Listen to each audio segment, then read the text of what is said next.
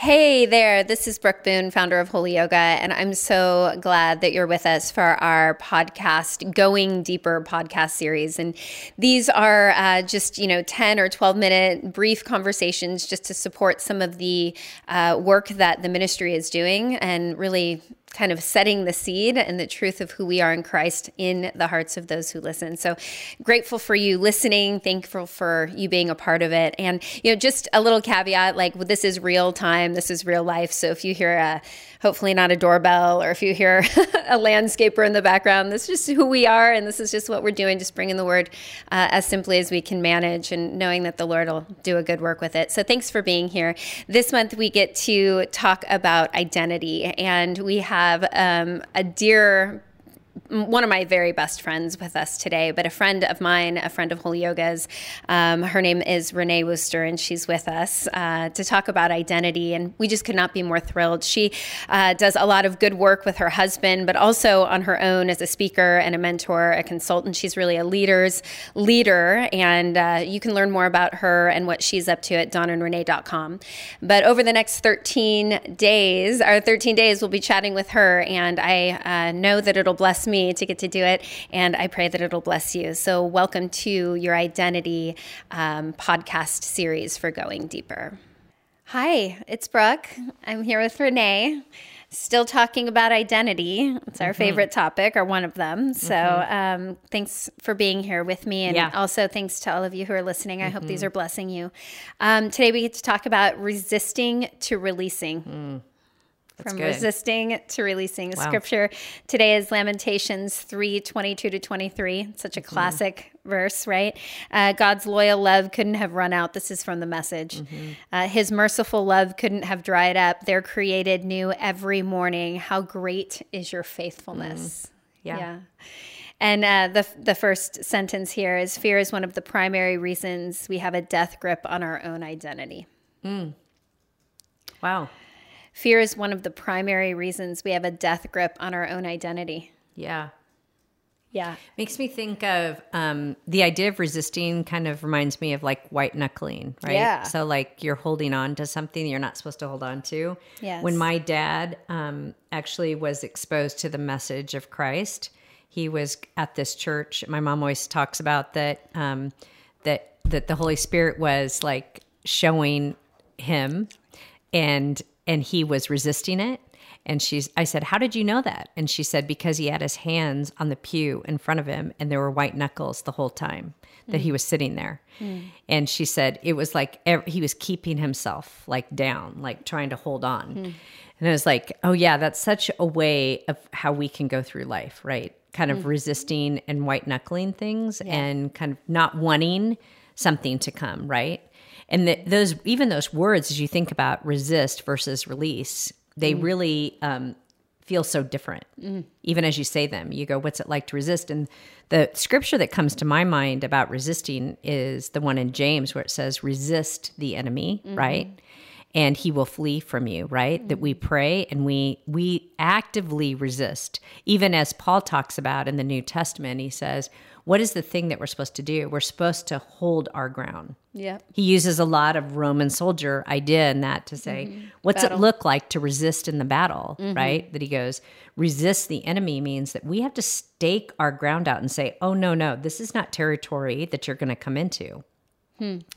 But we have a different kind of resistance. We have a different kind of resistance, more not so in that direction, maybe more in the resistance of going, I want to resist being known, or I want to resist becoming like what we just talked about, or I want to resist what other people might say to me or see my life. Like I want to resist things that you go, could be for the good of you. Sure. Right? But if we have resistance in the wrong way, it kind of sets us up to not have release.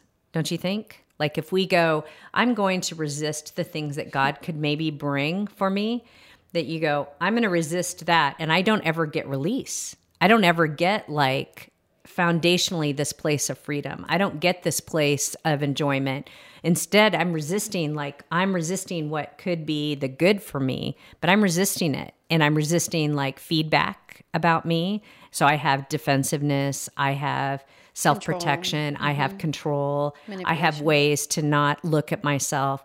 And so I can have resistance to that. And I can put up such a good front that no one ever really comes over my big old guard, my big old wall. Yep. So my resistance can be in that direction. The resistance that I think the Lord always calls us into is just the resistance against what the enemy will do to destroy our lives. But that kind of resistance, you go, what am I supposed to do about the resistance that I resist those things so that I don't ever get released? Yeah, I'm thinking as you're speaking about addiction. Addiction's a big thing, obviously. I had my own. I think we all have something that we're addicted to. And so part of my addiction history is eating disorder. Right. And I remember doing the very, I'm not going to do it. I'm going to sit on my hands. I'm going to bound my hand, this resisting thing that I would do. And then I remember being on the beach and just was so tired, sick and tired of being sick and tired. I was just like, oh, Lord.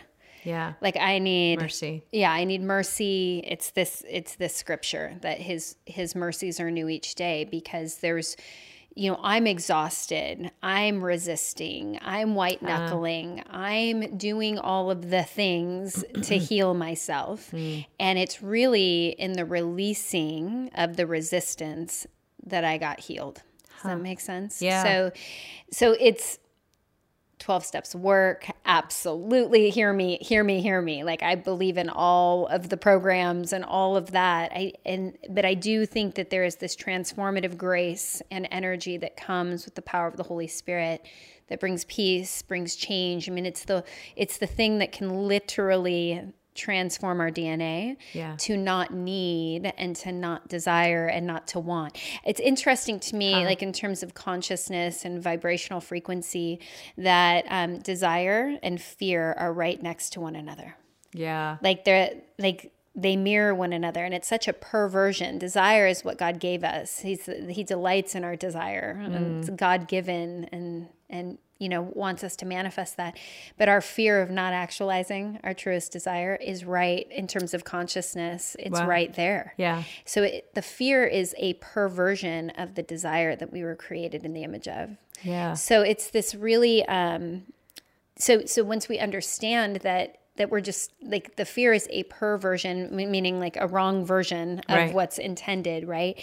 Releasing is what's intended. Resisting is what happens. It's the perversion. It's if I really let go, I don't have control. That's fearful. And the underlying fear for me, especially in my addiction, was that I would never get better. If I wasn't in charge of my healing, if I wasn't doing the work of all of the resisting and all of the, sitting on my hands and binding my hands and, all of those things, then I wasn't going to be successful. And the truth is that God's mercy is what brings us into that success or that. So I have a question for you, because I think it pertains to the whole yoga idea. So when we have release in our body,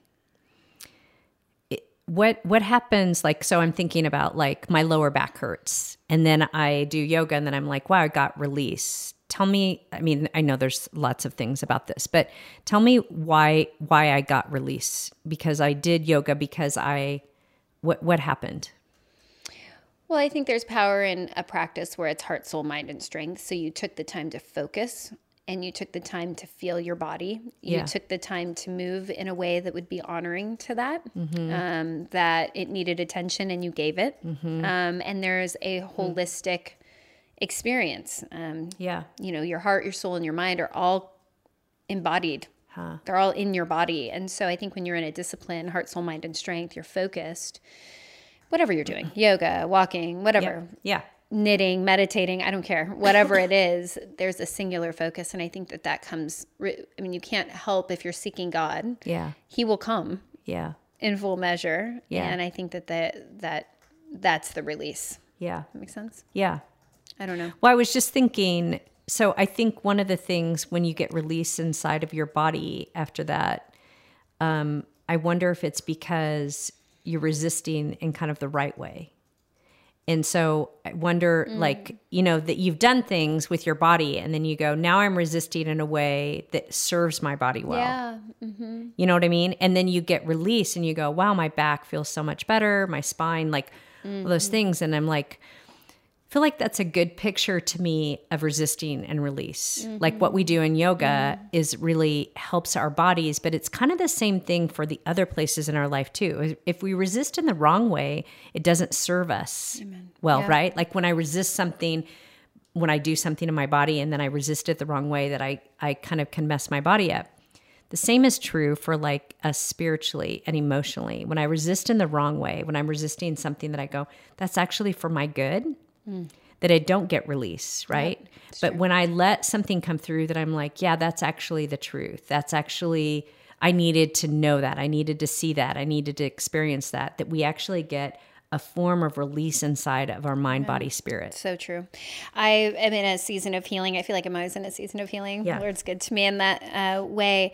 But, you know, thoughts and experiences, they lodge themselves in your body. So in terms of a holistic experience and expression, I think we can't negate the body. So thanks for your question about yoga, because we are embodied individuals. Everything that we've experienced in this body. Yeah. And we're just cells, like just cells made up, just cells connected to one another, right? And so we hold frequencies and we hold tension, and God is a God of holistic integration. So part of this process for me recently is, you know, I've been really set free in a lot of foundational mistruths or like alignment to things that aren't really true about me.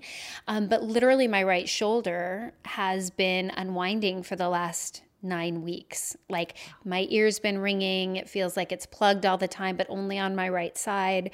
And I want to rush my healing. I want to get in there and PT it. And the Lord's like, it's all me. And as this is clearing, I'm giving you ears to hear, but it's a process. Like you're saying, it's a process of becoming, as we talked about recently, but our body holds all of the things. And as the Lord starts to unwind and the Lord starts to release, we can make sure, because he doesn't want any illness inside of us either. Like all of the release inside of the body is all the toxicity releasing. Like, and a lot of that is emotional and mental. Yeah. It's not so physical. So, he's really faithful to integrate. I love that. They're created new every morning.